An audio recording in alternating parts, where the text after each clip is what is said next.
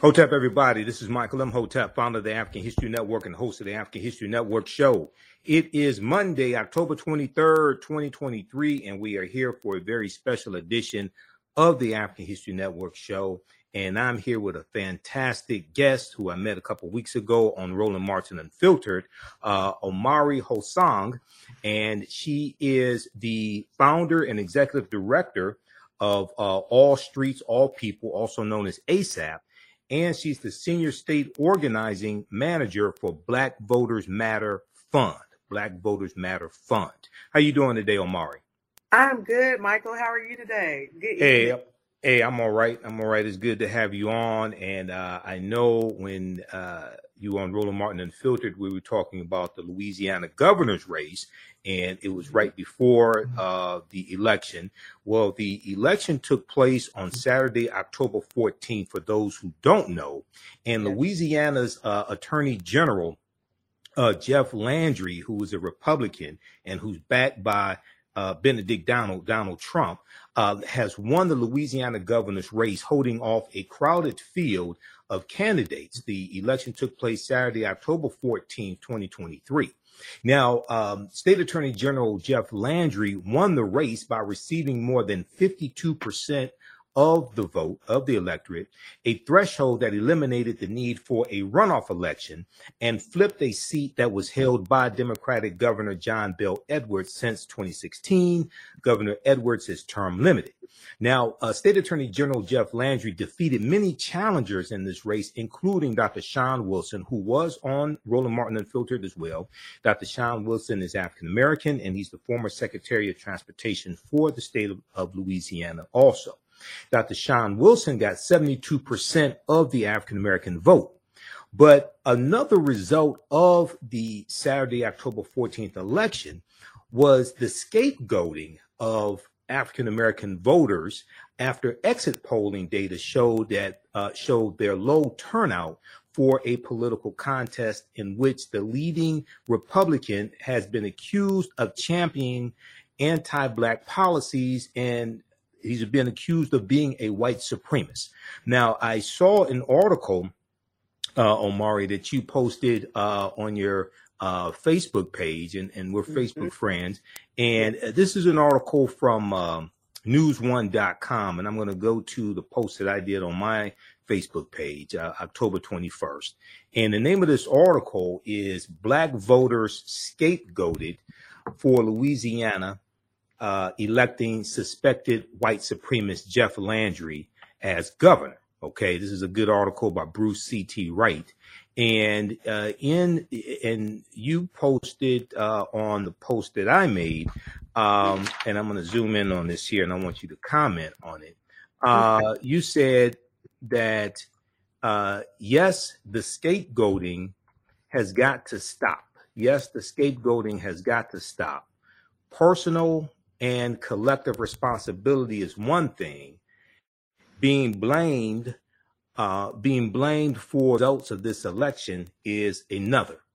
How have Black people collectively benefited from elections, policy, and the decisions that elected people are making / have made? So give us a synopsis of what's going on here, and what were you trying to express in your sentiments here? Well, first of all, I just have to commend your consolidation, your recap of like all of the things that have been Louisiana these last few months. Because I just have to say, it's hard to be eloquent in this moment, but I do appreciate that recap. But thank you. The scapegoating, I think it does. It does have to stop, for several reasons. Okay. First, let's explore number one, the voting apparatus. Right. The fact that, the state of Louisiana, we have 2 cases in court around the violation of the Voting Rights Act. Right. We have 2 maps that we've had to vote on in the last year and a half that were illegal. Right. Right. And so there are clear, proven attempts by our government to dilute our black vote. Mm-hmm. So that's number one. You're right. Like the perfect ideal definition of voter suppression is happening here and is being defined in the courts. But then you also have the reality that people have voted for years. Mm-hmm. May it have been a chronic voter or someone who may have just voted once or twice. And they're asking the questions as we're organizing with them, how has my vote changed my life? How have elections changed my life? And so, that begs the question of, you got an apparatus that's blocking them from voting, both very overtly and then also subliminally in many ways through the messaging. Right. And then you have the reality of day-to-day life where they're not seeing their interests reflected politically. Right. And so just a quick question, and I want you to continue. When they say they have voted and how has voting changed their lives or what have you, one, what is the age range of people who usually ask that question? Number one. Number two, what is your response when questions? Well, I mean, honestly, it's been all over the place in terms of the age. It's been Gen Zs, but, there's kind of like a different perspective in terms of each age demographic. It's been our elders. Okay. Who have been disenchanted with the process. It's been our middle agers at 35 to 55, even though, 35 is not middle age, but, that's another conversation. But, it's been that group as well. So it's really been all across the board.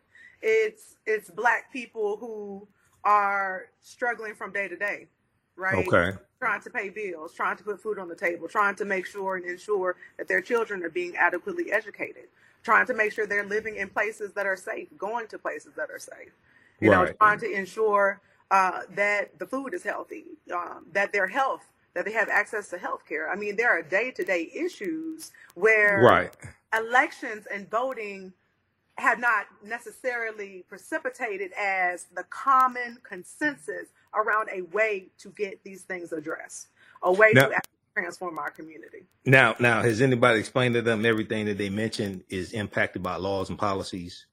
So as we have our conversations, that does come up. And I think, it's one thing to be disenchanted, but it's another thing to be able to be comfortable to talk about why.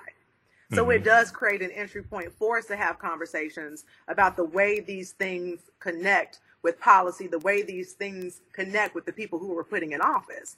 And it also gives us an opportunity to frame it based on the issue that they actually care about, right? Because again, they're talking, right? So if it's utility bills, who's on the utility board? Who's on that public service commission? Who owns the utilities in your city? If it is gun violence, what are the policies and laws municipally on the local level around criminal justice? How is your civil service board functioning? So it creates entry point not only to say these connect to who you're voting for, so let's go vote, but also an entry point to say that we as people collectively have power when we vote, but also when we show up and pay attention to how these various things that are ailing us, whether it be paying bills, whether it be gun violence, whether it be something else, making the connections to the levers that make these things happen. And the bottom line is, when it comes to politics, when it comes to governance, when it comes to societal issues, there are individuals that are making these decisions, and many of these individuals we are voting for are not voting for. Absolutely. Well, as I explained to people, and I'm not just a political commentator, I'm also a historian, politics impacts every aspect of our lives, from the water we drink to the air we breathe to the food we eat. And politics is the legal distribution of scarce wealth, power, and resources, and the writing of laws, statutes, ordinances. Absolutely. Politics is the legal distribution of scarce wealth, power, and resources, and the writing of laws, statutes, ordinances, amendments, and treaties, their adoption, interpretation, and enforcement. And I saw this firsthand when I was on the committee to write an executive order for the city of Detroit. So I've seen politics up close and personal firsthand. Okay, so what I want to do here is I want to go through and let's look at this piece here from newsone.com. And I first saw this article on your Facebook page, And then I took a screenshot of it and shared it on my Facebook page as well. And I contacted you. I said, because we were already talking about having you on my show here after we were on Roland Martin Unfiltered together. So I want everybody to read this article written by Bruce C.T. Wright from news1.com. This is one of the reasons why African-American owned media and responsible African-American owned media matters. It's from October 5th, 2023. Black voters scapegoated for Louisiana electing suspected white supremacist Jeff Landry as governor. Now, Jeff Landry is the current state's attorney general for Louisiana. And very briefly here, I want to go to this point here. Okay, another byproduct of Saturday's election was the scapegoating of the exit polling showed low turnout for a political contest in which the leading Republican was being accused of being a white supremacist who particularly champions anti-black policies. John Cuvillan, a Louisiana-based pollster and CEO of JM Enterprises, a data analytics and consulting firm, pointed to low black turnout as a primary reason why Jeff Landry was elected. The Republican Jeff Landry was elected. On Saturday, October 14th, election day, an estimated 17% of voters who went to the polls were African American. Okay, Cuvillan posted on the social media app formerly known as Twitter. Okay, now the numbers were not much better among early voters, with 26% of people casting ballots ahead of election day African American. So African Americans made up 17% of those voting on election day, and 26% of early voters. Now, African Americans are 24% of let me see. In total, 72% of Louisiana's white voters participated in the Saturday, October 14th election, compared to 24% of black voters. All right. Now, the voting along racial lines corresponded with their respective preferred candidates. As I stated, African American voters overwhelmingly supported Dr. Sean Williams, Louisiana's former Secretary of Transportation and Development. He was on Roland Martin Unfiltered. He's a brilliant brother. Dr. Sean Wilson got 70% of black voters, while just 12% of black voters voted for Jeff Landry. Okay, so what do you make of this, Omari? And then I'm going to continue with this piece here. Well, number one, the numbers are so sad. They're sad. That's the reality. They're facts. That's who showed up. And yes, it was clearly a low black voter turnout. We accept that. I think a part of our analysis moving forward, because as you know, in Louisiana, as disappointing as that has been, we have had to continue to prepare for our runoff election. We have to go back to vote November 18th, which leaves us about 5 weeks to get back to the drawing board, figure out what we did wrong, right? Mm-hmm. And then figure out what we're going to do next. Now, explain the runoff election. Give us the date again for the runoff election. Explain that. So the runoff election, where there are very key statewide races on that ballot, is November 18th. Early voting starts November 3rd and lasts for a week. So we have Attorney General, so the person that will replace Jeff Landry. We have our state treasurer. And then we also have our Secretary of State. And there's a black woman who has run before. Not governor.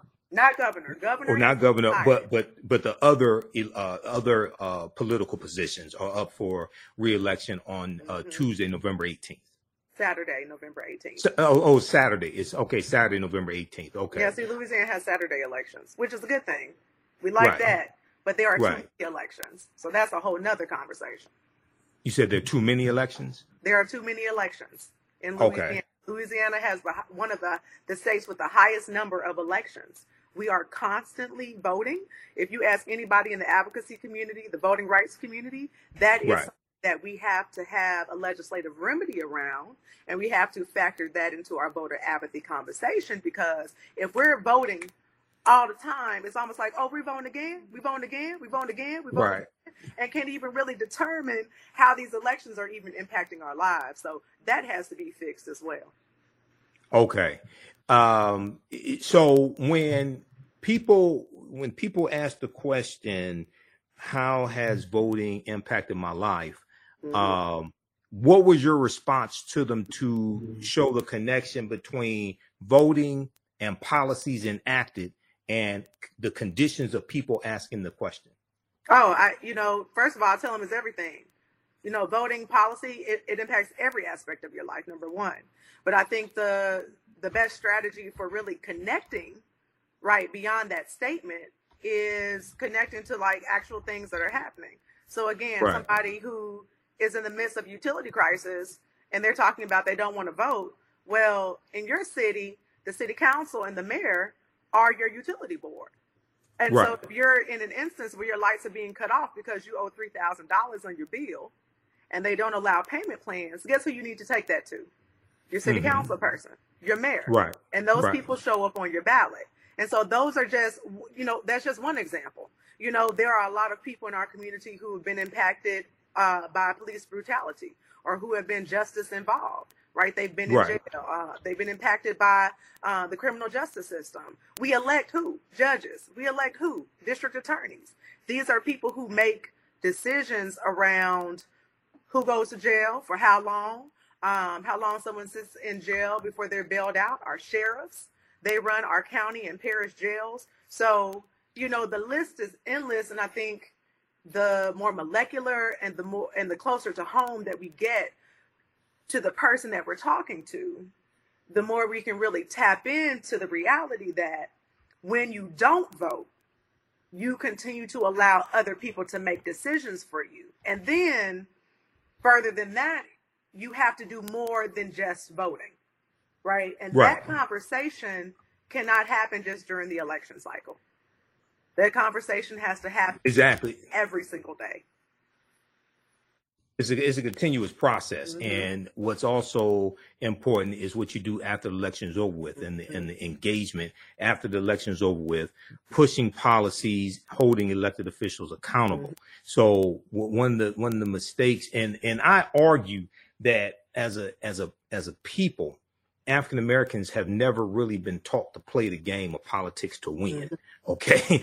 Okay. You have organizations like yours that are trying to educate African Americans, but as a people, we have not been, we're playing a real life game of political football, and most of us don't know the difference between the first down and the touchdown, and wonder why we're not winning the game or have more points on. Well, the thing is, all right, but that's our responsibility to educate them. Like the people. Oh, I agree. Right? I agree. And like your organization and others, right. not putting all the onus on Black Voters Matter. Okay. But it's our, and I'm going to get to that. The Democratic Party has a role to play, but we can't look at the Democratic Party or any political party that we don't control as a savior.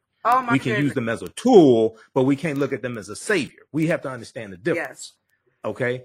All right, so let me. I'm going to go back to this article here in just a minute, but I want to, I deal with this type of information. I've been dealing with this for years. A lot of my viewers and followers know that my degree's in business administration with a major in marketing from Wayne State University here in Detroit. Okay. I used to teach entrepreneurship for 7 years, and not just a historian, not just political commentator, but I have a background in business as well. So one of the things I talk about to people when they talk about voting and the impact of voting, what's the minimum wage in the state of Louisiana around? The last number I've heard is $7.25. $7.25 an hour. Okay. Now, are you familiar with Black Women's Equal Pay Day? Loosely. I've heard of it. Okay. So it takes the average African American woman 20 months to make the same amount of money that the average white male made the previous 12 months. That's ridiculous. Okay. Now, this article is from blackenterprise.com, October 17, 2019. Black women lose out over $1 million in their careers thanks to the wage gap.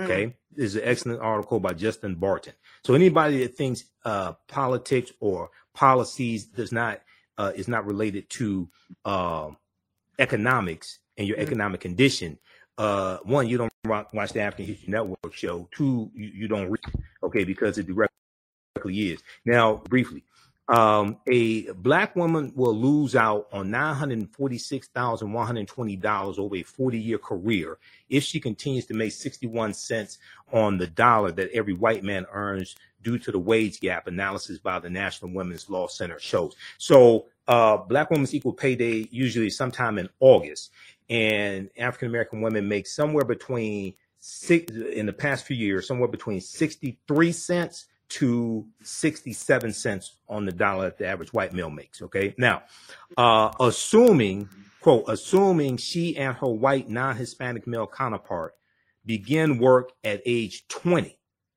a black woman will have to work until she is 86 years old to catch up to what a white non-Hispanic man has been paid by age 60, the press release state. Okay. So then it goes on to talk about states that are the worst when it comes to how much black women make. The National Women's Law Center found that black women face larger pay disparity in certain states. In the state of Louisiana, black women are paid on average 47 cents of every dollar that white non-Hispanic male counterpart makes, which is the worst state for black women's wage equality. Now, the numbers, it may have ticked up to 50 cents by now. Okay, this is from 2020. This is from 3 years ago. Okay, so it may be 50 cents. Okay, it may be 51 cents. All right, but this shows the impact of policy. Okay, so this is something you can share with people down there. So, and Republicans control your state legislature. Republicans control your now the governorship. Yes, and they have the ability to raise the minimum wage, but Republicans generally don't do that because they're pro-corporation. Okay, correct. So we have to. And I want to add too, in Louisiana, pay raises and anything having to do with labor, making labor changes is preempted. So the state give us an example. So if the state won't do it, say the city of Shreveport, up in North Louisiana wants to increase their minimum wage. The council can vote on it. The state of Louisiana has essentially blocked through preemption the ability of municipalities to do that. And so, there has been a fight through Unleash Local to make sure that we have the ability, people have the ability where we don't have state power, where black folks and folks who are low income don't have state power can have the ability to, at least in a place like Shreveport, a place like New Orleans, a place like Baton Rouge, be able to set their own minimum wage, be able to make sure that women can have that maternity leave that they need, paid maternity leave that they need. So all of these things, being able to recognize how our state governments are shifting power away from our local cities, but also understanding how can we leverage the power that we do have in our local cities to work for us in an environment like in Louisiana where we have a Republican supermajority. Right now, and with a supermajority, usually that means they control 2/3 or more of the state legislature. Okay, so with most state constitutions, the state legislature can override a governor's veto. So if the state legislature passes a bill, the state house and senate passes a bill, send it to the governor to sign it, and the governor vetoes the bill, then with most state constitutions, the state legislature can override the governor's veto if they get a 2/3 majority vote in both houses. Is that how it works in the state of Louisiana? Yes. And can I just pause to just go ahead? You need to come on to Ella Jo Baker Movement School, because I didn't know I was coming on for my own personal political education. Okay. But look, like that civics education, walking, us through that process is so important, right? Absolutely. Because like you can, if you know the ingredients that it takes to actually make the changes, you're a little bit closer. You're more accessible to being able to influence that process. So I just have to pause for the cause to just lift that up. Oh, around absolutely. I'll come education. on. But yeah, Yep. even with, we got these last couple of months with Hmm. our Democratic governor, John Bell Edwards here in Right. Louisiana. And so if there was a policy, say he wanted um, to just do anything, right? He wanted to stop the legislature from doing something per se. With our supermajority, does he really have the power to do so? Right. Right. And So this. go ahead. Go ahead. Go ahead. Go ahead. Finish your No, so thought. it just speaks to, you can have who you want in the governor's office, but if your Right. state legislature is in a chokehold by whichever party, it is almost impossible to get things done or to get policy passed in that type of environment. And this is why I explain to people, it's not just the president, it's not just the governor, but it's also your state house. It's also your state senate. That's extremely important because they're the ones that legislate. That's the state legislature. Okay. They're the ones that write the bills. The governor signs the bills into law. So, and what a lot of states have done is have gerrymandered districts, okay, to reduce the voting power of African Americans. So they would either split us up to disperse us, so we don't have majority, black districts, or pack us all into one district to reduce our ability to impact races and get more African Americans into the state legislature. Yes. Okay, so I want to go back to this article here from news1.com. Okay. And once again, everybody, the name of this piece is Black Voters Scapegoated for Louisiana Electing Suspected White Supremacist Jeff Landry as governor. So when we continue with this piece, it says, okay, so we know black voters overwhelmingly voted for Dr. Sean Wilson. Back in 2016, the pollster, Louisiana-based pollster John Cuvilan, out that John Bell Edwards, who is term limited and he's a white male, won convincingly with 91% of the black vote. Okay, now Dr. Sean Wilson got 70% of the black vote. Yes. Considering the exit polling data and historical perspective, quote, Sean got weak turnout, did not dominate among black voters, Cuvilan concluded.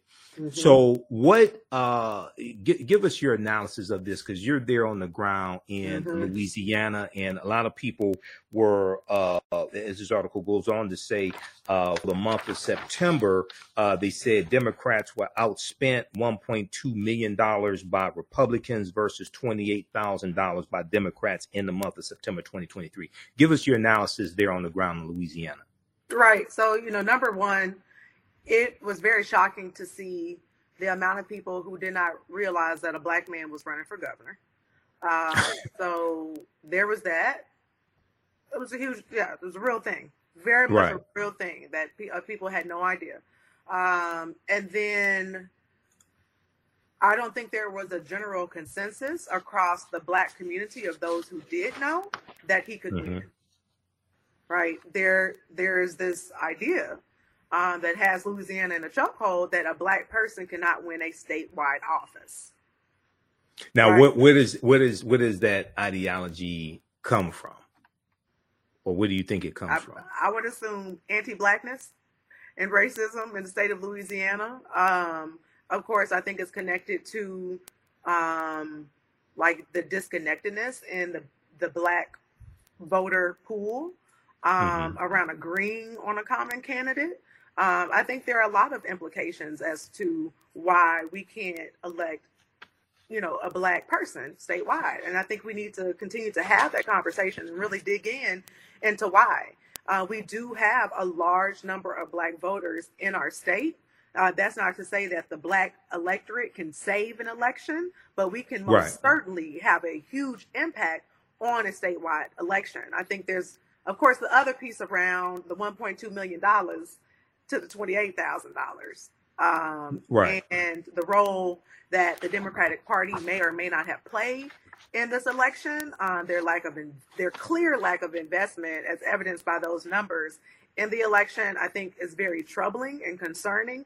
as to what happened, and to really have that conversation. But we cannot just, that's why I'm not, I am not for the scapegoating of Black voters, and I'm not for the Right. scapegoating of anybody.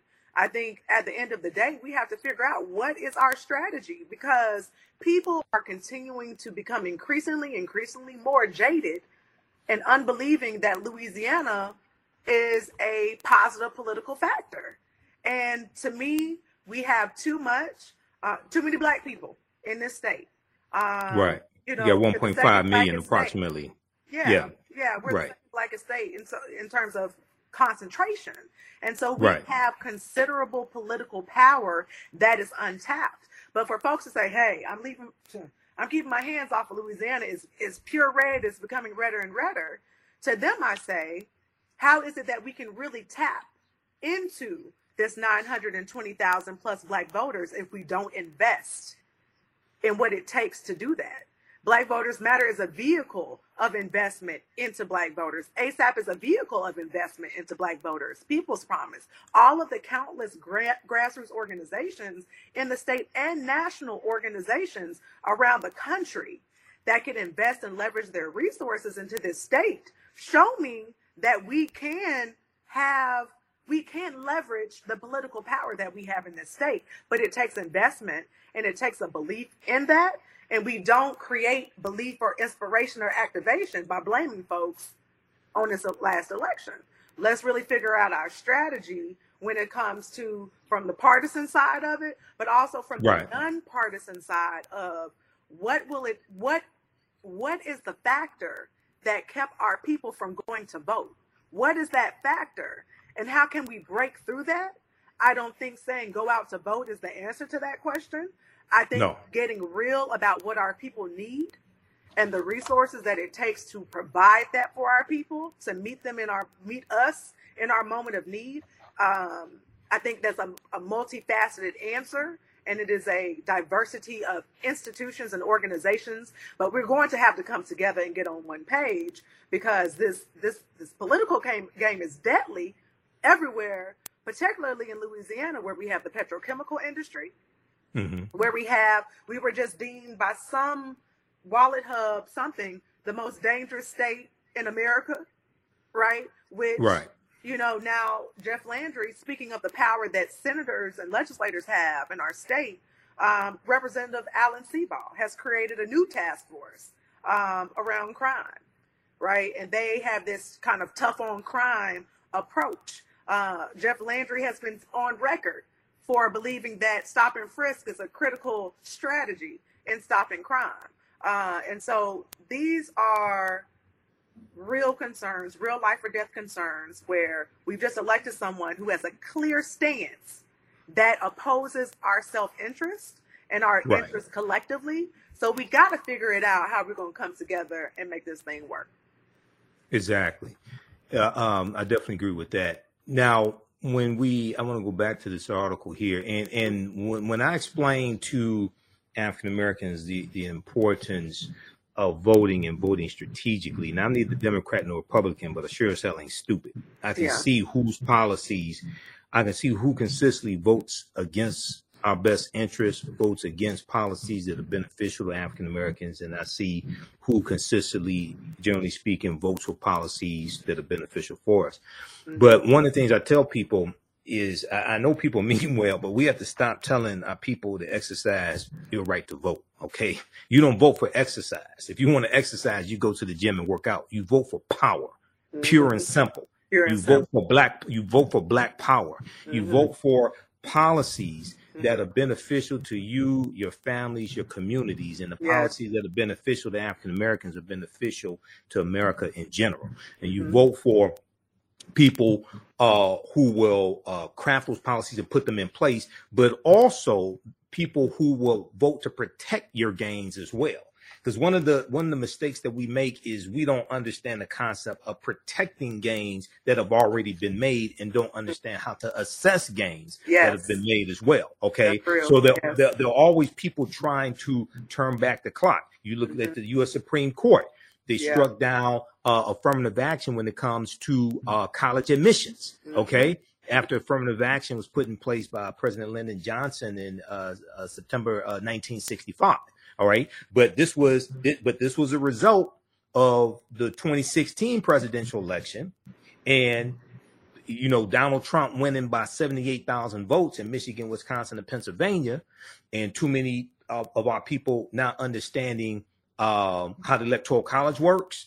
And I hear people say, oh, the popular vote doesn't matter. No, the popular vote does matter. It's the popular vote per state that matters. Okay, because when you become president-elect by getting 270 Electoral College votes, you get to 270 by winning the popular vote in the state. When you win the popular vote in the state, then you win the Electoral College votes associated with the state.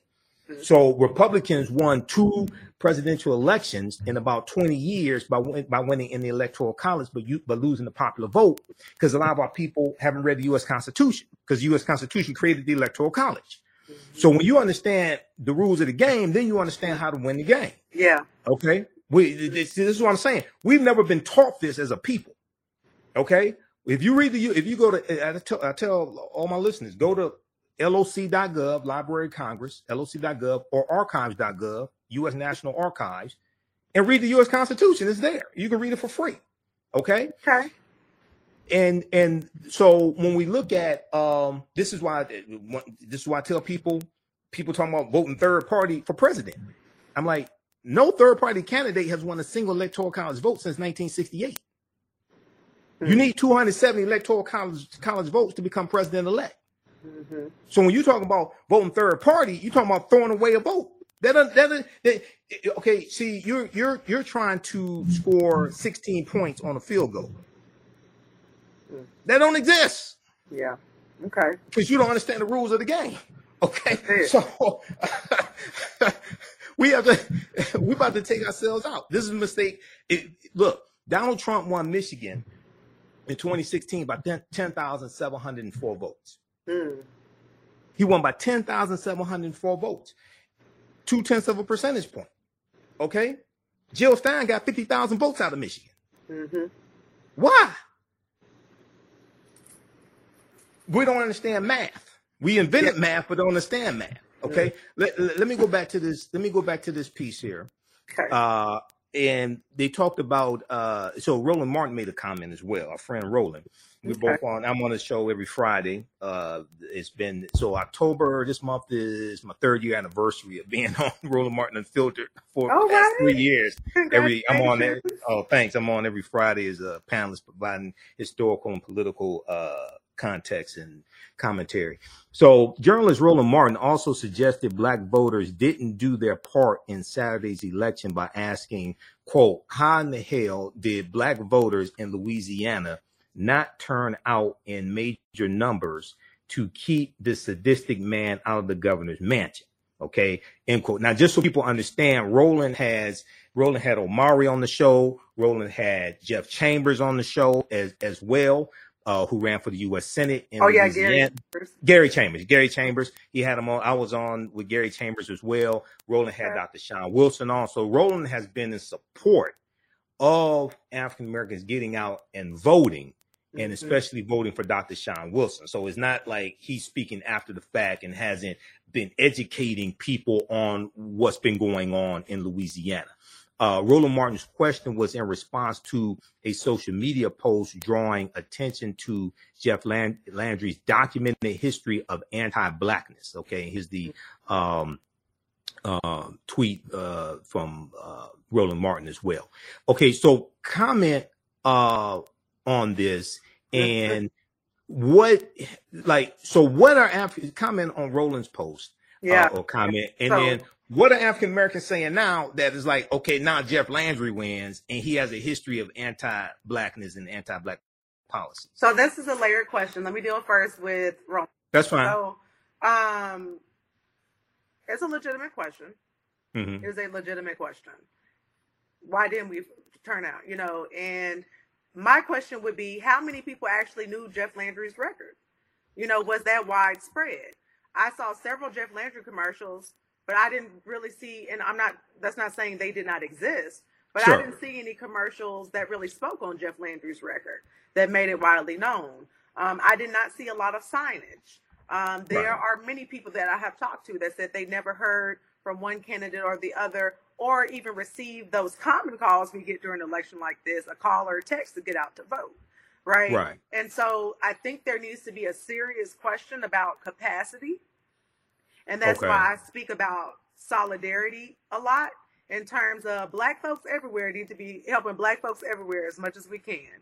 As many people that flooded into Georgia for their various elections need to be the amount of people that flooded into Louisiana, knowing that this was our last blue frontier in terms of having a Democratic governor in the Deep South. That's gone. That's over with. But if we had that blitz of people and organizations, which means we have to ask for it. So I'm not blaming anyone for not coming, but what I'm saying is that should have been incorporated, hindsight is 2020, into the strategy. We needed people to be knocking on doors, to make phone calls, to send texts, to pass out leaflets, to put out signs, to wave signs, to provide rides, provide vans, provide money.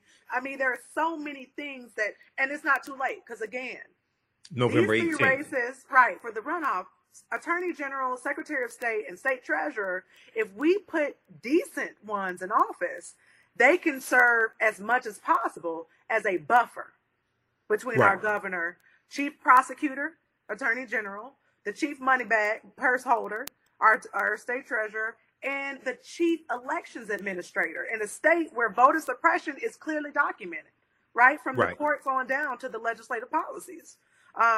So we have an opportunity. And so I'm calling on people who have those resources that know that the Black electorate in Louisiana, by number, just by number, shows our immense potential and our immense power, not only on the state level, but as you talked about, the Electoral College. When you win the popular vote, you win the electoral votes. And we know that has been the Republican strategy, especially in states like Louisiana. And so there are still some blue parishes, but there is a blue block here, but there's an even bigger Black block that holds power, that we can continue to hold out hope and build on the state level. But that Black power that we have, we really need to start building campaigns and leveraging it on the local level, because the revolution is local, and we can't forget that. But then also too, next year is 2024, and so there's work to be done around that. Not forgetting about November 18th here in Louisiana. But then I know that in every community in Louisiana, there is something going on that is hurting our people. And there are enough organizations in those spaces to organize around these issues and to provide support in our community and to have those conversations that you mentioned, where we're connecting our people's issue to the ballot and to the policy, right, in real time. And that has to be a part of the strategy as well, to empower these local organizations to be able to organize locally around the actual issues, the issues that would actually that we can address, but that would actually drive people to the ballot if they're starting to see, if they finally see how these issues impact their life, and how voting is a step in order to reach that solution. Absolutely. When Gary Chambers was on Roland Martin Unfiltered, and I actually posted that clip, I actually broadcasted that here on our fan page. And so those of you who follow the African History Network, you can watch that clip of Gary Chambers and myself and Roland discussing this on Roland Martin Unfiltered on our fan page, the African History Network, and my YouTube channel, Michael Imhotep. I asked Gary about how do they connect the history of Louisiana and the history of voter suppression in Louisiana and the Louisiana State Constitution of 1898, which imposed poll taxes, literacy tests, but also a grandfather clause as well. And it also imposed a 9-3 majority rule when it came to felony convictions. So if you had a jury of 12 and 9 people non-unanimous juries. Yeah, 9 unanimous juries. If 9 people found you guilty and 3 found you not guilty, then you were guilty. And this is for felonies. That was done specifically to nullify the African American jurors on a jury, because based upon that 1898 state constitution, African Americans could serve on juries.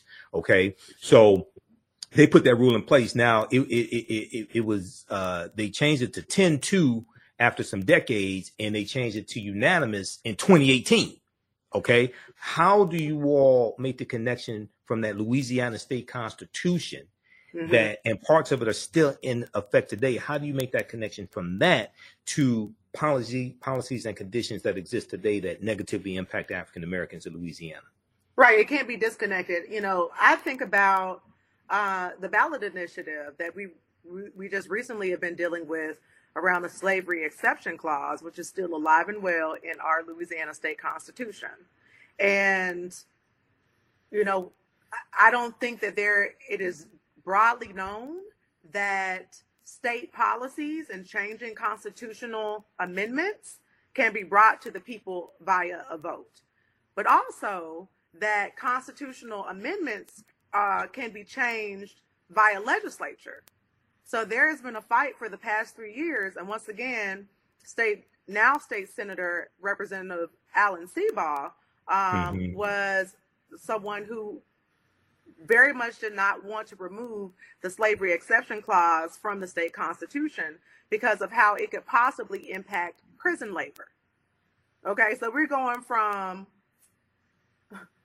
the voting booth. This is, you know, we're going from the state constitution, right? A slavery exception clause in the state constitution that can be amended through the vote of both the House and the Senate, and then taken to the ballot for a vote by the people, and its connections to actual prison labor in the state of Louisiana, right? There are so many people in the state of Louisiana that are Black that are incarcerated. In fact, Louisiana has the highest incarceration in the world, even ahead of China in terms of the amount of people that are incarcerated. And then furthermore, we have a very infamous facility here called Angola, where incarcerated people are picking cotton, they're raising geese, they are doing all types of hard labor and being paid pennies on the dollar. So back to the slavery exception clause. The slavery exception clause in our state constitution allows for this prison labor to go on without payment. And so this prison labor goes by another name that we know, and that's slavery. And so slavery is permissible via our state constitution as punishment for a crime.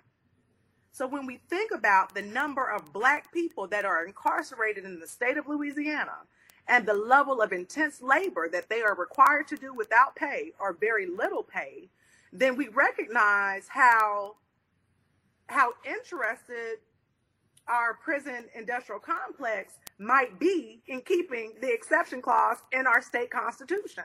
How interested these... Go ahead. Well, let me ask you, did you watch the video I sent you, my interview with Dr. Darrell Scott? Not dealing yet. with the 13th? Oh, you need to watch that. Okay, I'm gonna watch it. The 13th Amendment is based upon the Northwest Ordinance of 1787. People totally misunderstand all this stuff because that stuff existed going back to the 1840s before the 13th Amendment was even created. And the 13th, what they were doing with the 13th Amendment was really, they were giving the same rights to African Americans that white men had. Then the next year after 1865, you had the 1866 Civil Rights Act of 1866, which became the foundation of the 14th Amendment of 1868. So what I encourage people to do is in states where they have removed people, one of the things that happens is that well-meaning people confuse language in state constitutions with actual law. In states where they remove that clause, how many quote unquote slaves were freed the next day? How many were freed the next month because that clause was removed? How many? So people are totally misunderstanding this and thinking that's why that's why they're incarcerated. No, it's not. Okay, you can't get to actually changing those laws because you think this over here is why they're incarcerated. No, and if you go look at even you look at the creation of the convict leasing system going back to the 1840s, and if I remember correctly, that started in Louisiana. We disproportionately made up the convict leasing system in the 1840s. Mm-hmm. Okay, so one of the mistakes. So this is what happened. Mm-hmm. When Ava DuVernay's documentary 13th came out, mm-hmm. I was doing a lecture and doing research on a lecture dealing with the history of the war on drugs in this country. History of the war on drugs goes back to June 17, 1971, with Richard Nixon, when he declared his war on drugs in front of Congress, asking for more money to fight the war on drugs.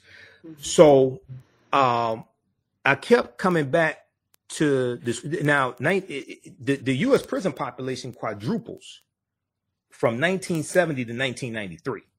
Okay. And once again, the crime bill, when the 94 crime bill everybody likes to talk about, that wasn't signed into law to September 13, 1994. U.S. prison population goes from 300,000 in 1970 to 1.3 million in 1993. People can go to the U.S. Bureau of Prisons, go to their website. You can look at, I went and researched the prison populations in this country. Okay. Mm-hmm. It quadruples from 1970 to 1993. Mm-hmm. So the question I kept coming back to is, because you have very low prison rates in this country up until the early 1970s. I kept coming back to this question. Okay, so if the 13th Amendment was created to re-enslave African Americans, why did it take 106 years from 1865 to 1971 for this quote unquote mass incarceration that everybody likes to talk about?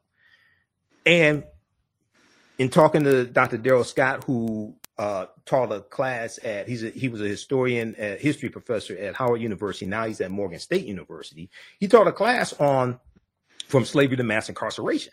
And he told me about how each year he has to dispel all these myths that these freshmen and sophomores come into the classes with, things like this. He has to deal with the real history, mm-hmm.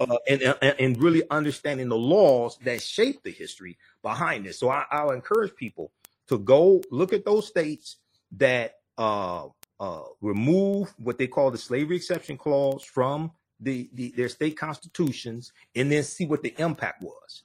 Okay, and then because that's not why they're in prison. I'm telling you, and I don't think that the advocate groups that are fighting mm-hmm. for the removal of the exception clause are even positing that is why. But I think it does beg the question of how these laws and these constitutional amendments almost justify what's happening.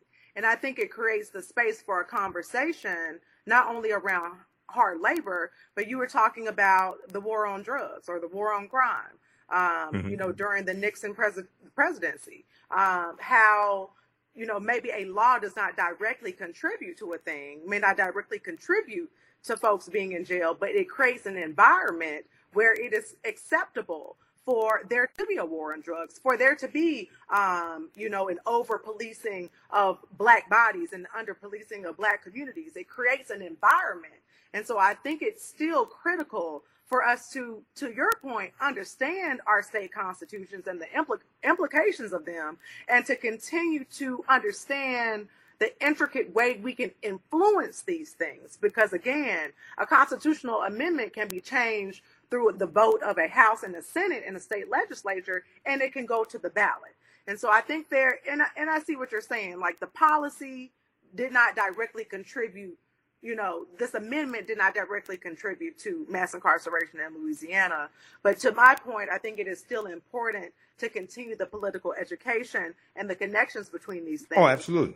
And, I think also, too, about, some policies that have impacted around, like, you think about the war on drugs and marijuana, and how mm-hmm. a bag of marijuana has landed some people in the state of Louisiana in jail for 75 years for a dime right. bag of weed. And so, policies that have happened, again, on the local level, in places like Shreveport and New Orleans, where if you are pulled over and you have 14 grams or less of marijuana, you don't get taken to jail. You receive a ticket that you then pay later, right? And so policies do have an impact, and we have to understand the intricacies of those and be able to look at our issues and say, okay, this man, Brika Peoples, one of the activists that I worked with here in Louisiana, she said she was sitting in court one day, and somebody got thrown in jail for a dime of weed.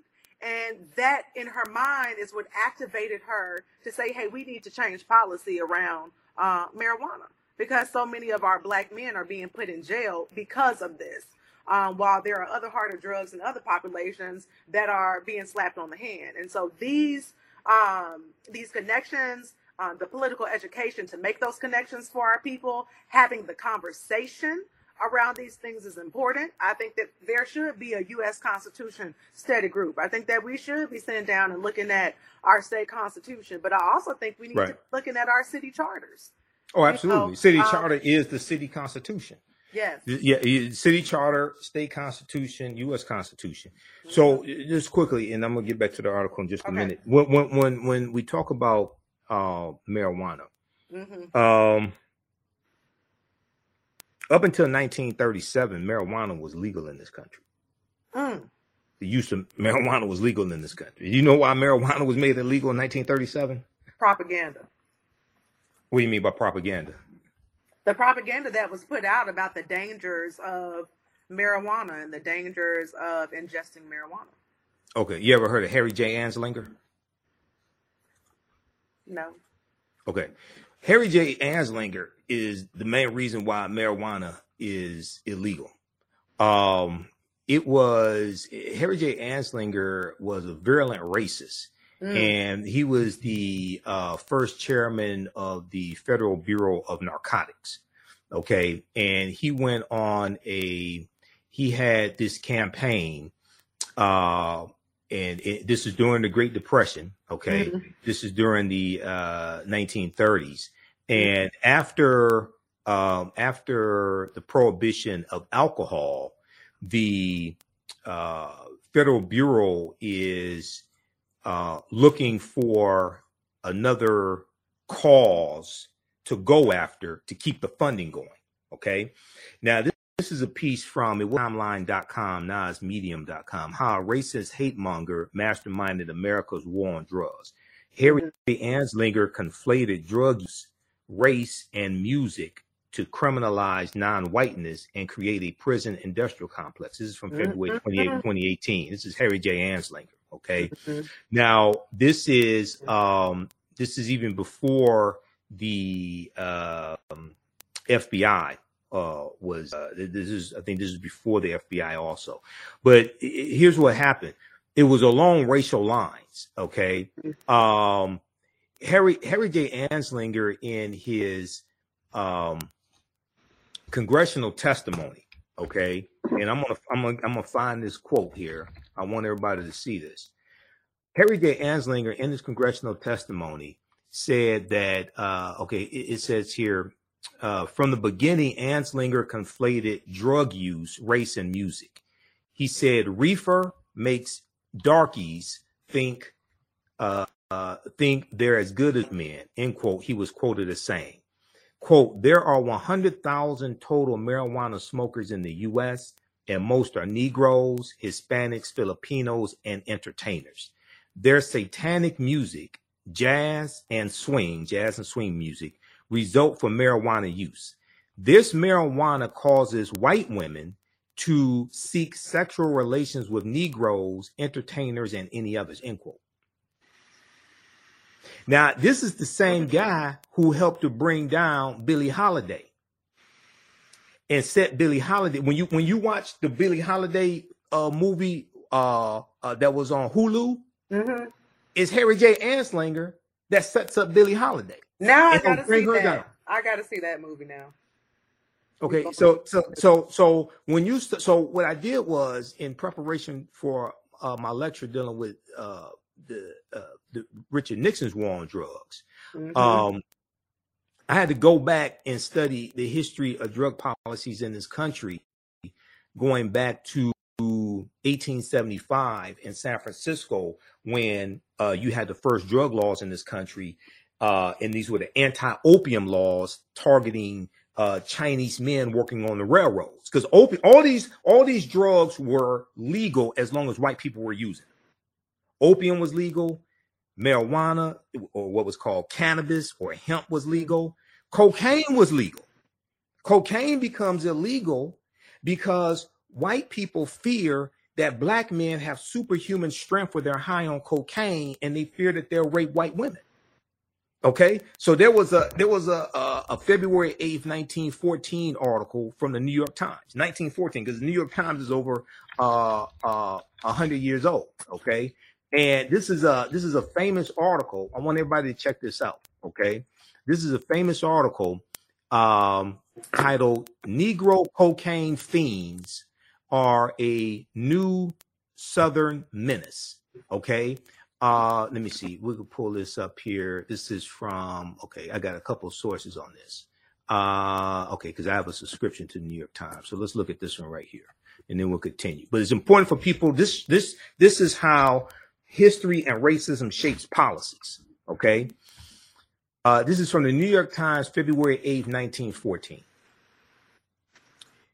This is the same year that World War I starts. Negro cocaine fiends are a new Southern menace, murder and insanity increasing among lower class blacks because they have taken to sniffing since deprived of whiskey by prohibition.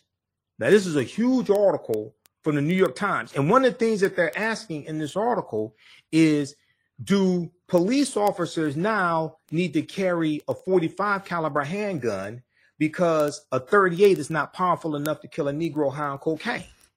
And the fear that these black men will rape white women. Okay, now, exactly 1 year to the date that this article came out, you know what movie came out? No, what came out? The Birth of a Nation, February 8th, 1915. Exactly 1 year to the date that this article came out. And in The Birth of a Nation, propaganda, there's a scene where you have this black man trying to rape a white virgin.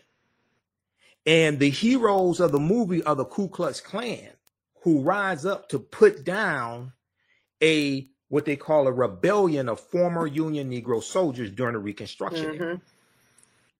And the movie The Birth of a Nation is largely credited with the resurgence of the Ku Klux Klan in this country going into the 1920s.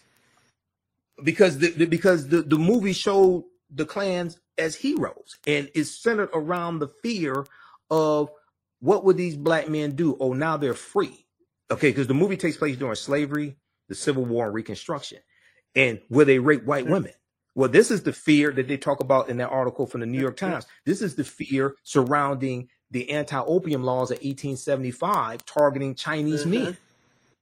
Will they seduce white women? Will they rape white women? Things like this when they're high on opium. Okay, now, this, and we're going to wrap up here in just a minute. And I want you to talk about your other organization as well, ASAP.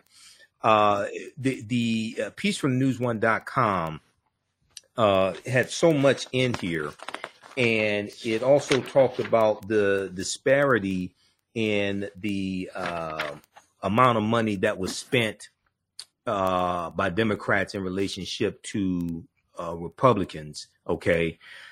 $1.2 million spent in September and by Republicans, $28,000 in September by Democrats in this governor's race. Okay.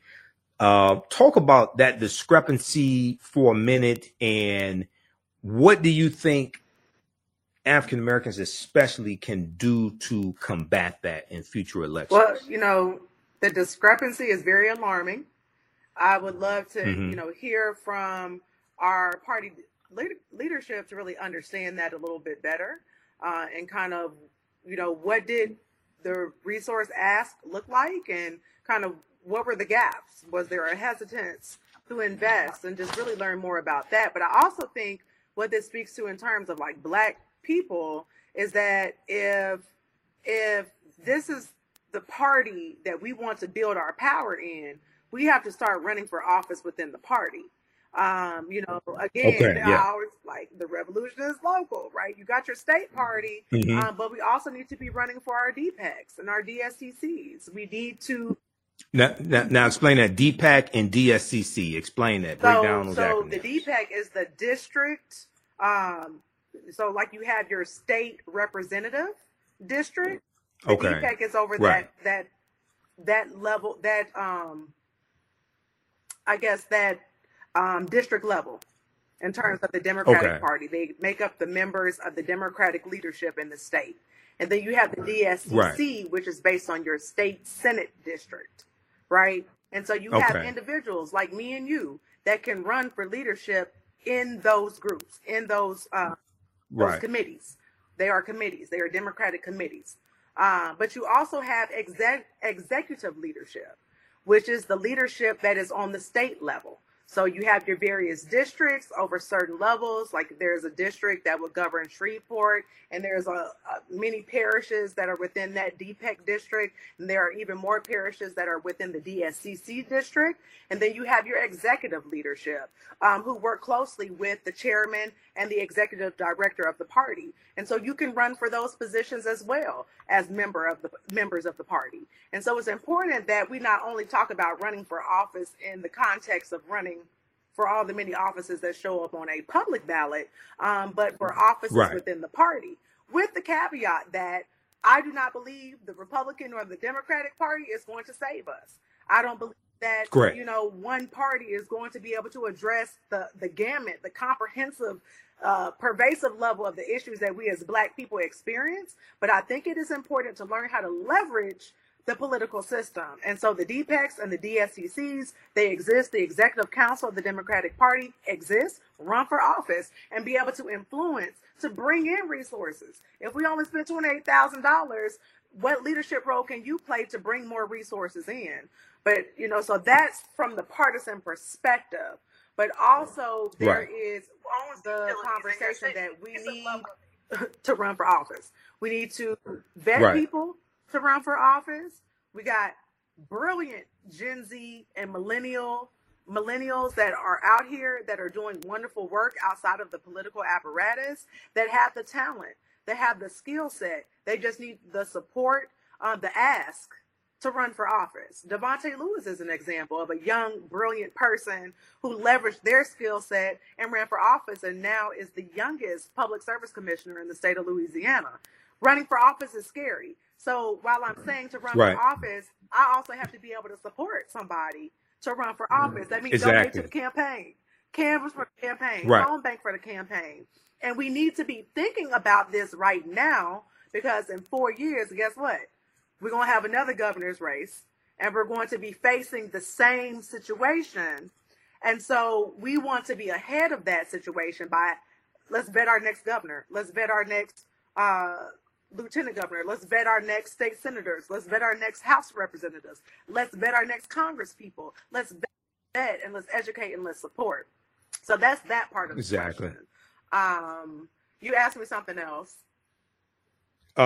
It was okay. So we can do that, and So that's important. The other thing I would say is this is one of the reasons why it's important to support African American owned businesses, because you'll have white businesses that donate to campaigns, okay, but our businesses are underfunded, and only about 3% of our disposable income is spent with African American owned businesses also. So they're handicapped, many of them, in how much they can support political campaigns that will benefit their employees if they have any. 95% of our businesses don't have any employees, but will benefit the owners, benefit their families, etc. Okay. So all of this is connected. We have to leverage our economics to enforce our political agenda. Yes. All right. I talk about this. One of my teachers, Dr. Claude Anderson, deals with this as well. And Dr. Booker T. Washington was big on that as well, to undergird our economic base in order to then build the political power. So I'm a huge fan of that. Yeah. Yeah. And the way it is now, we got to do all this simultaneously. Okay. Oh my goodness. Basically, we have to do all of it simultaneously the way things are now. Okay. There was Cliff Albright, co-founder of Black Voters Matter, was quoted in this article from newsone.com. Then I want to go to this quote. Cliff Albright was on Roland Martin Unfiltered here in the past few weeks as well. So let me go to this piece here. Cliff Albright, co-founder of Black Voters Matter, suggested ahead of Saturday, October 14th election, that the Louisiana Democratic Party inadequately invested in black voters. Inadequately invested in black voters. He said, quote, "There's really no discussion and no important and more important, there's really no discussion and more importantly, very little lack of investment in voter mobilization." He said this to thehill.com. Quote, "That includes the party itself not putting a lot into this election, which unfortunately is a pattern that we're seeing in southern states in general, and particularly in states that have black candidates." Okay, you want to comment on that? Clearly, this past election was a case study in exactly that. Yes, yeah, and there's a sentiment amongst state Democratic parties in the South, especially that you can't win in the South. You can't win statewide elections in the South, things like this. So why try? Okay. Yeah, I mean, because look at Governor John Bel Edwards.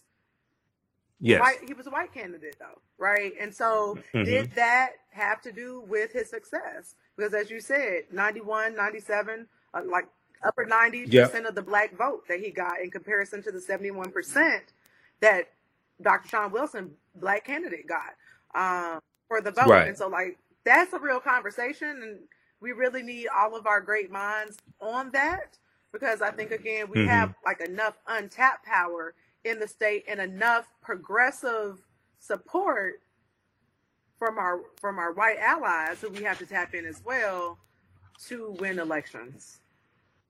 Right. I agree with that. This article goes on to say, critics on social media also suggest that Louisiana's Democratic Party should be scapegoated more than black voters. Dr. Sierra Jackson, who's a scientist, posted on social media, quote, these takes where folks are blaming black voters in Louisiana are becoming real anti-black. Louisiana usually has a jungle primary.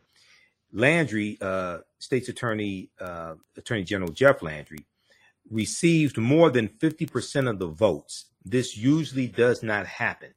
Democrats put in minimal outreach effort with no solidified front runner. I think there were more than a dozen people who were running on the. How many were running on the Democratic side? Was it more than a dozen? No. On the Democratic side, there were only like 3 or 4 Democratic candidates. 3 or 4. But there were on the ticket like 12, like 14 people that were running, mostly 14 Republicans, and there was an independent ran as well. Right. Okay. Now, Dr. Sierra Jackson also said that she was in New Orleans, Louisiana, and quote, could not really tell you there was an election about to happen until my brother said he early voted, end quote. Dr. Sierra Jackson went on to say, stop blaming folks that you continue to not engage, end quote. So everybody check out the rest of this article here by Bruce C.T. Wright for newsone.com. Black voters scapegoated for Louisiana electing suspected white supremacist Jeff Landry as governor. So it's a fascinating article, gives a lot of background information. They also cite this link in the article where they talk about Jeff Landry's history of anti-black policies. They cite this article here from boltmag.org, B-O-L-T. Jeff Landry's bid for Louisiana governor has been a crusade against its cities. As Attorney General, Landry has relentlessly targeted New Orleans and other largely black cities and shielded its police from reforms. Now he's bringing that message to his campaign. This is from August 31st, 2023 by Piper French. And just quickly here, just to give you one example, it says, since he took office in January 2016, Landry has waged a rhetorical war on crime in New Orleans, filled with racist dog whistles, implying that the majority black city is lawless and out of control. Quote, he definitely appeals to race, said Bruce Riley, the deputy director of Voice of the Experienced, or VOTE, a group of formerly incarcerated Louisianans and their allies that advocates for criminal legal reform. Quote, you pile on the black mayor, the black DA, the black sheriff, right? It's known as a black city, end quote. So you can go ahead and comment on this, and then I want you to tell us about ASAP, your other organization. That's absolutely true. He's has a history, a track record of targeting or wanting to target black cities, black advocates. Again, I have a very good comrade in Brika Peoples who was arrested for marching black men to the polls during Jeff Landry's tenure as Attorney General. And so this is very real. He wants to reveal the arrest records of juveniles, but only in specific cities, Shreveport, Baton Rouge, and New Orleans, right? And so he is not hiding. It's very obvious with what he is doing. Again, going back to the revolution is local. Your DA is on the local level. Your mayor is on the local level. Your council person is on the local level. And we have to start getting real. Local areas are black cities where we have, as Bruce was saying, our black sheriffs, our black DAs, and our black mayors. We have to get real about how is our blackness serving our community. How we black. But are we passing any black legislation? Are we helping any black people? You know, we have to get real about that. What legislation do we need to put on the table to protect our people? Protect our people from poverty, protect our people from the weather, the crazy Louisiana weather, protect our people from arrest, protect our people from death and sickness, from violence. What are we putting on the table locally to really leverage and flex our power?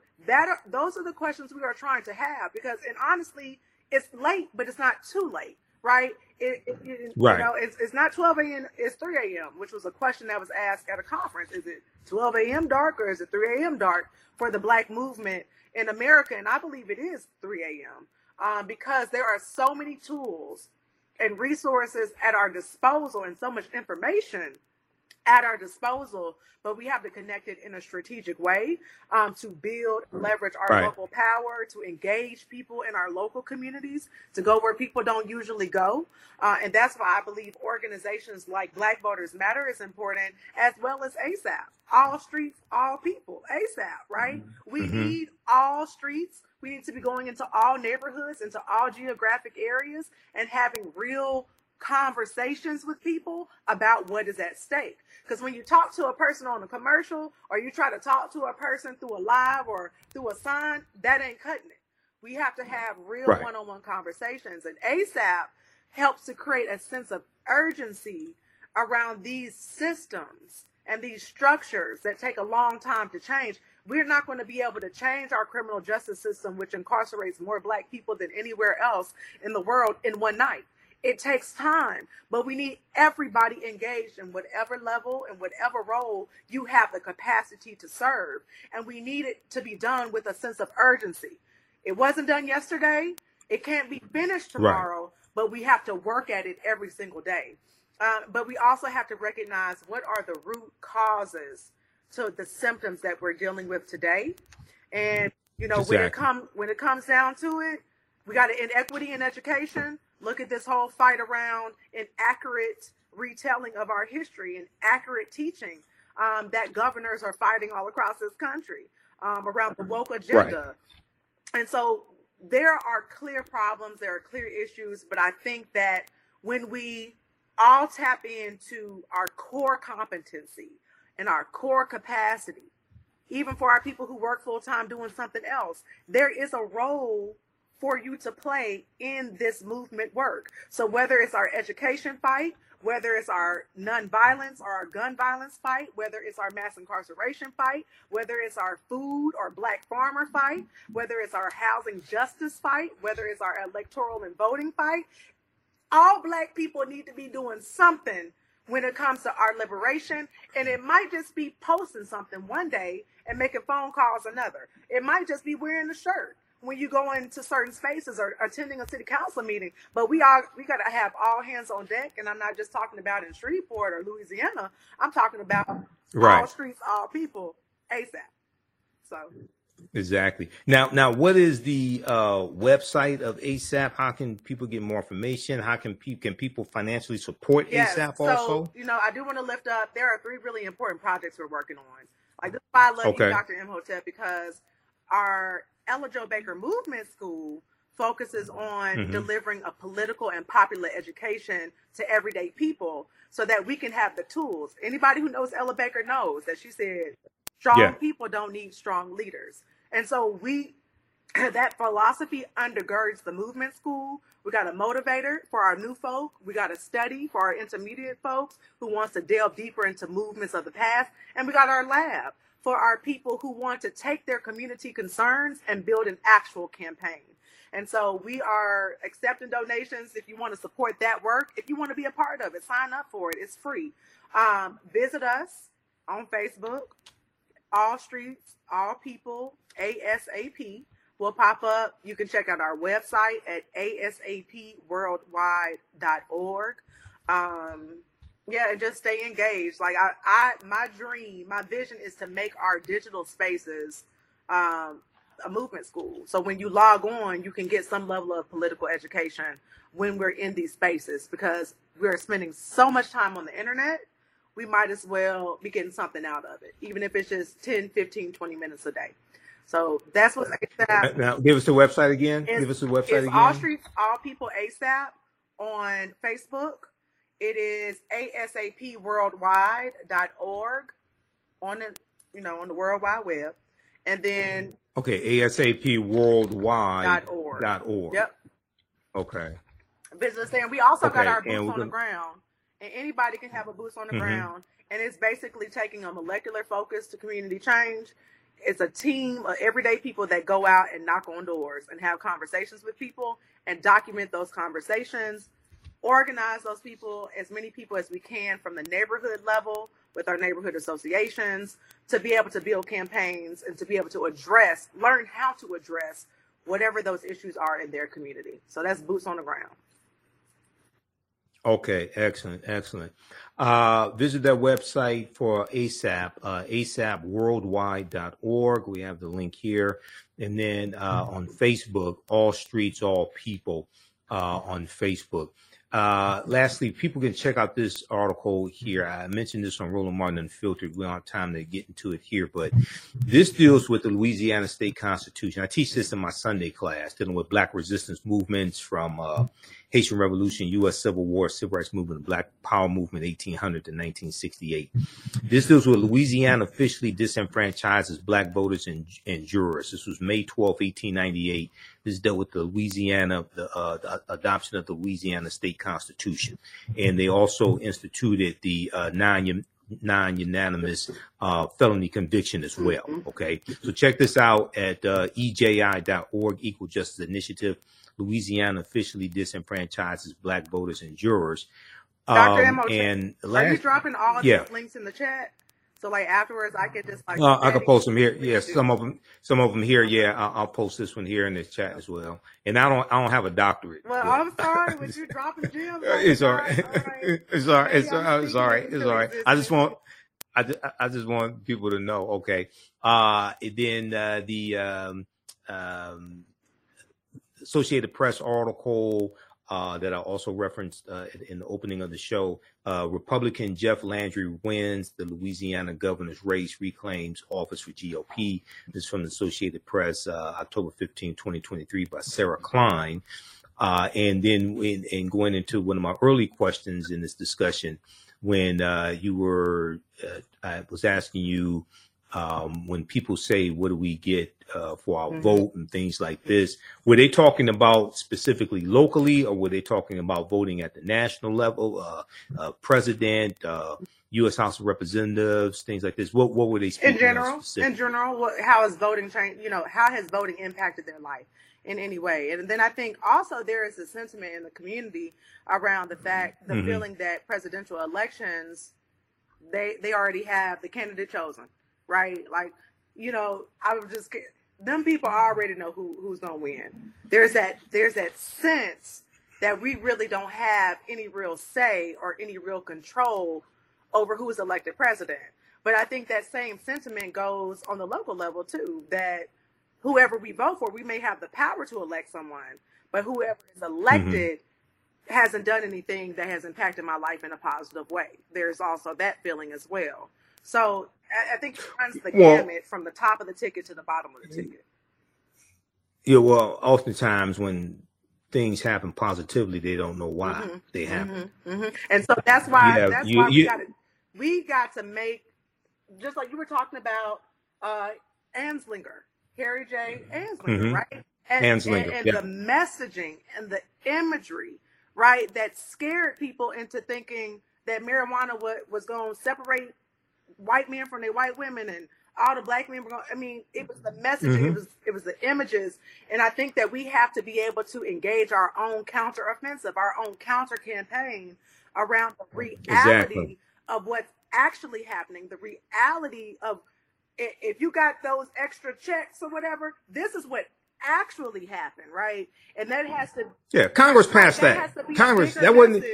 That has to be a bigger message because you got Sexy Red out here saying one thing, and a lot of people are listening only to Sexy Red. And I'm not saying that we're unsophisticated in terms, but if the information is out there, the people are going to be out there to receive it. So we also, on our end, from our side of things, have to also be flooding with information and creating opportunities for people to come in and see how the process works. I think that's, we can't carry the burdens of the world on our shoulders, but we also have to play the role that we have to play in terms of educating our people about how the sausage is made.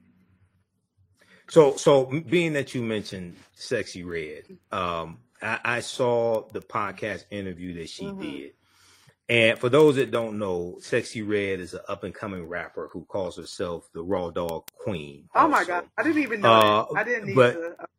Oh, people need to Google Sexy Red. Oh, yes. But in a recent podcast interview, she said that Donald Trump freed black people from prison, and he gave out stimulus checks. And she said we need Donald Trump back in office. Now, she skipped over the January 6th election. She skipped over Donald Trump trying to overturn the election results of the votes of 16.9 million African Americans. She skipped over Donald Trump, his two attorney generals stopping the investigations and patterns and practices into police departments. She skipped over the fact that his first attorney general, Jeff Sessions, who was a former U.S. senator from Alabama, who helped to block the criminal justice reform that Democrats were trying to get passed under President Barack Obama. When Jeff Sessions became Trump's first attorney general, Jeff Sessions backed off on investigating police departments with the patterns and practices investigations, and the patterns and practices investigations that Attorney General Merrick Garland has started back up. The reason why the Department of Justice has that authority to do that is because of the 1994 crime bill. That's where that comes from, just so people know. But the stimulus checks, the ability to tax and spend belongs to Congress, not the president. Trump signed off on those CARES packages, the two coronavirus packages, but it was Democrats that increased the amount of stimulus checks that he signed off on, and he put his name on those checks. But under President Joe Biden, there was $1,400, and that came from the American Rescue Plan, and no Republicans in the House or the Senate voted for that bill, and Vice President Kamala Harris had the tie-breaking vote in the Senate so that you got those checks. So Sexy ain't mentioned that. Yeah, she's not going to mention it because that doesn't fit into whoever sent her. That's my personal conspiracy. Well, she doesn't study politics. Yeah, I mean, she doesn't study politics. She doesn't know that. Her job as an artist, really, but also like, we have to educate them too. Like, absolutely. There's so much that needs to be done. But what I will say is, what you just said got to be broken down into like 20 to 30 second or 1 minute clips and flooded out there. And people of influence saying the same thing, because those are the facts. And unless we're vigilant about using the tools at our disposal to get the facts out there, the misinformation will prevail, and it will become common knowledge. Because I can't tell you enough right now how Instagram and places like TikTok and other places, a lot of us and a lot of people in my age group, I'm 33 years old, talking about they want to vote for Trump. And the talking points that they are utilizing that, right? And so there has got to be a massive so this is what I do. Overhaul of education. Okay, I'm done. Well, we've been miseducated, and like this goes back to my point. A lot of us are playing the real game of political football and don't know the difference between a first down and a touchdown. So one of the reasons why I'm a political commentator is because I do the research. I'm not just a historian, not just former teacher of entrepreneurship and managed Black-owned companies that had government contracts. But proper documentation ends all conversation. So one of the things that I do is to provide the evidence that this is, now I'm the only person that I know of that has dealt with this, and I deal with this on a consistent basis. This is at whitehouse.gov. Whitehouse.gov is the official website of the White House. And this is a fact sheet. The Biden-Harris administration advances equity and opportunity for Black Americans and communities across the country. This is last time I checked, is about 36 pages. It goes through and breaks down the policies from the Biden-Harris administration and how they are helping the African-American community. Now, some people may say, oh, well, they talk about minority in here. Well, based upon Title VI of the 1964 Civil Rights Act, Section 601, non-discrimination in federally assisted programs, race-based policies are illegal, which means you can't have policies for only one race of people. So people want policies specifically for African Americans. That means you don't understand law. That means you haven't done the proper research. And a lot of us don't understand law. I mean, exactly. That's why I'm breaking this down. That's why I mentioned this on Roland's show. I tell people, go read this, because if you read this, then you understand how the $1.9 trillion American Rescue Plan that no Republicans in the House or the Senate voted for. And the only reason why you got it is because Vice President Kamala Harris was a tie-breaking vote in the House, in the U.S. Senate. Okay. And it talks about how 1 million Black children were lifted out of poverty because of the earned child tax credit. It talks about the stimulus checks. It talks about the money that went to HBCUs. It talks about how in 2021, $5.8 billion went to HBCUs from the Biden-Harris administration, which is a record amount of money. It talks about jobs created, okay, as well. And a few months ago, we had the lowest unemployment rate in history for African Americans, even though it may fluctuate from month to month.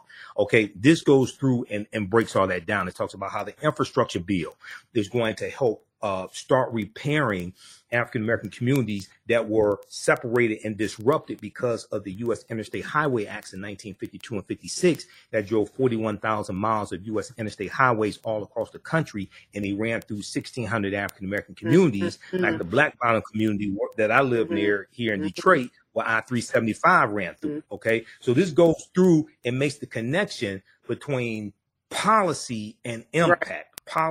Impact. Okay. So we'll post this link here as well. This is at whitehouse.gov. We'll put this link on our website, theafricanhistorynetwork.com as well. The last time this was updated was February 27, 2023. The first time it came out was October of 2021. So they updated it like twice a year or so. And I hear people say, oh, well, Asians got a hate crime bill. Okay, if you actually go to congress.gov and read the bill, because I read the bill, the name of the bill is the COVID-19 Hate Crimes Act. It's not the Asian Hate Crimes Act. It's the COVID-19 Hate Crimes Act, because when you read the bill, it deals with COVID-19 related hate crimes. And if you actually read the bill, it applies to people of all races, including African Americans. But people skip over the Emmett Till anti-lynching bill. I don't know how people do that. They talk about a bill that ain't named after Asians, but skip over the Emmett Till anti-lynching bill, which is named after a Black boy. I don't understand how they do a magic trick like that. But go ahead, sister. Go ahead and wrap up. All I will say is there are plenty of opportunities for us to build a new movement. And there are plenty of people like you and me who are willing and committed to do the work, that have our various talents, that have our various skills, that have our various interests. Again, there are a lot of issues in our community. But, you know, the reason why we started the movement school is because we knew that there was a gap in education, that there is a civic education gap, that there is a gap in understanding how government works. There is a gap in understanding our power. There is a gap in making sure that we understand the interconnections between what we're feeling in our pocketbook, what we're seeing in our homes, what we're smelling in the air, and decisions that people are making, right? And so we just have to really tap into what role are we willing to play in this movement, because these next couple of years are going to be crucial. And then for my Louisiana people, I definitely want us to keep hope alive, because again, November 18th, we got Attorney General, State Treasurer, as well as Secretary of State, and many other races, runoff races for the House and the Senate on the ballot, and other municipal races. So we still have to get out to vote, and we still got to bring our people with us. But to all my black people, we're going to have to really tap in to what role we are playing in this Black freedom movement and in the Black resistance. As me and my comrade Katura have been lifting up, we got a whole Black resistance movement happening here in Louisiana. And I think that is what we're going to have to really mount these next couple of years, because I got a vision beyond all this political fighting and all this social justice, where I want to go and get me some land and grow me some food and build me some tiny homes, right? But we have to mount our resistance. We got to push back against what they're doing in the courts. We got to push back against what they're doing at the polls. We got to push back against what they're doing in our legislatures, in our classrooms, in our neighborhoods, in these police departments, and these jails, and these prisons, in these grocery stores. We got to push back right now. And everybody has to play a role in the pushback, while also envision what it is that we want to see for our lives in terms of joy and happiness and radical rest. Like, what do we ultimately want for our communities? And I know we don't envision fighting forever. So there has to be both a resistance, and then there has to be a liberation vision. And I encourage everyone to tap into that, whatever that look like. Right. What's the website for Black Voters Matter? Black Voters Matter Fund, FUND.org. You can also find us on Facebook and Instagram. And if you're in the Louisiana area, Black Voters Matter Louisiana, if you would like to become a partner of Black Voters Matter. All right. Excellent. Well, look, Omari, it's been great having you on. We have to have you back. And then I'll definitely speak to your Freedom School. That's the Ella Jo Baker Freedom School. Movement School. Okay. And Movement School. Right. And for those that don't know, so Ella Baker was a co-founder of Southern Christian Leadership Conference in 1957, along with Dr. King. And she also helped to organized SNCC, Student Nonviolent Coordinating Committee, in April, right around April of 1960 as well. So she is really an unsung hero, I would say, of the civil rights movement. Probably because she was a woman. And, you know, a lot of people, now what I say may go outside the circumference of some people's awareness, but John Lewis said it best. He said the civil rights movement was led by a lot of black male Protestant ministers, and most of them were sexist. Okay. And Dr. King was a sexist also. Those that study Dr. King know this. And Ella Baker leaves Southern Christian Leadership Conference after she's passed over for a permanent leadership position, because Dr. King and other men in the organization did not think that women belonged in permanent leadership positions. So she leaves SCLC that she helped to co-found. So it's a deep, I mean, we can go back to, you know, the Niagara movement, 1905, and William Monroe Trotter, who was a brilliant brother, but really William Monroe Trotter was a sexist. He didn't think that women belonged in these organizations. So I don't think that Ida B. Wells agreed with them too much. Yeah, on that, and you know, Ella Jo Baker, she pushed back on King. She pushed back on civil rights leadership, and her whole thing was, we don't need to just depend on a charismatic leader. We need to depend on ourselves, and that's ultimately why we founded this movement school in her namesake, because we got to empower everybody, not just our charismatic leaders or our great orators who serve a role, but they're not the only type of leaders that we need.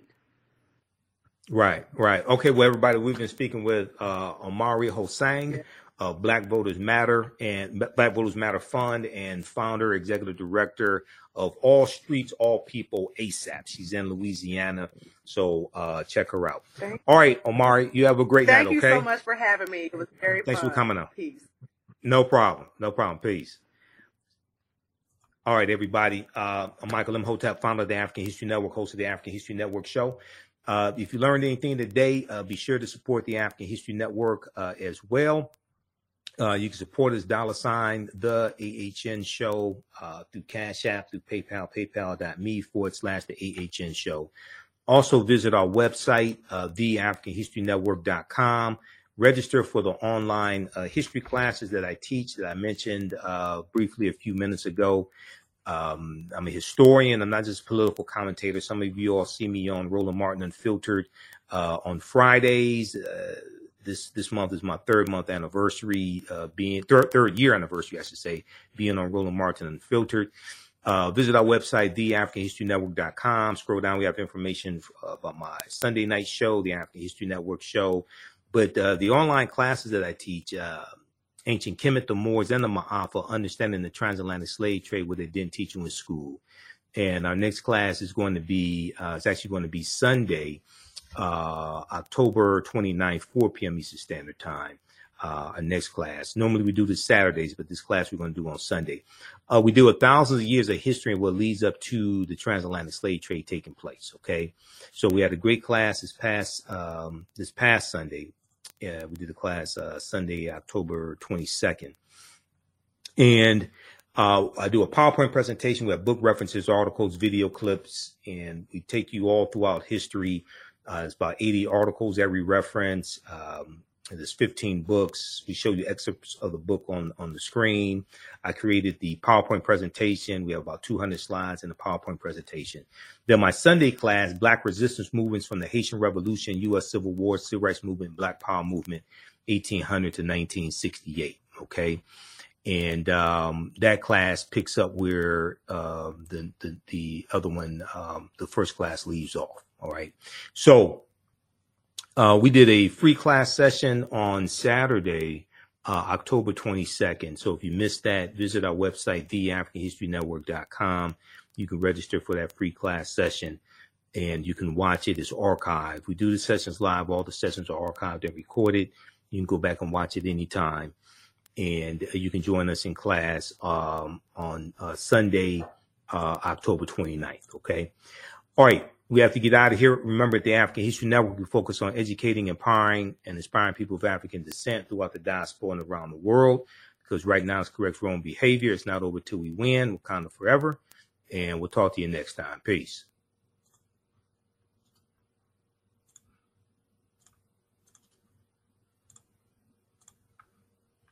Is your child struggling with reading, writing, learning loss, and a culturally irrelevant curriculum? Do you want your child to be outstanding at reading and writing and also take pride in their culture? Then you want Reading Revolution Online. Reading Revolution Online is a web-based reading support program. We serve scholars in grades K through 8, and through our innovative approach, we help them build reading confidence and cultural identity development, equipping them for success in school and life.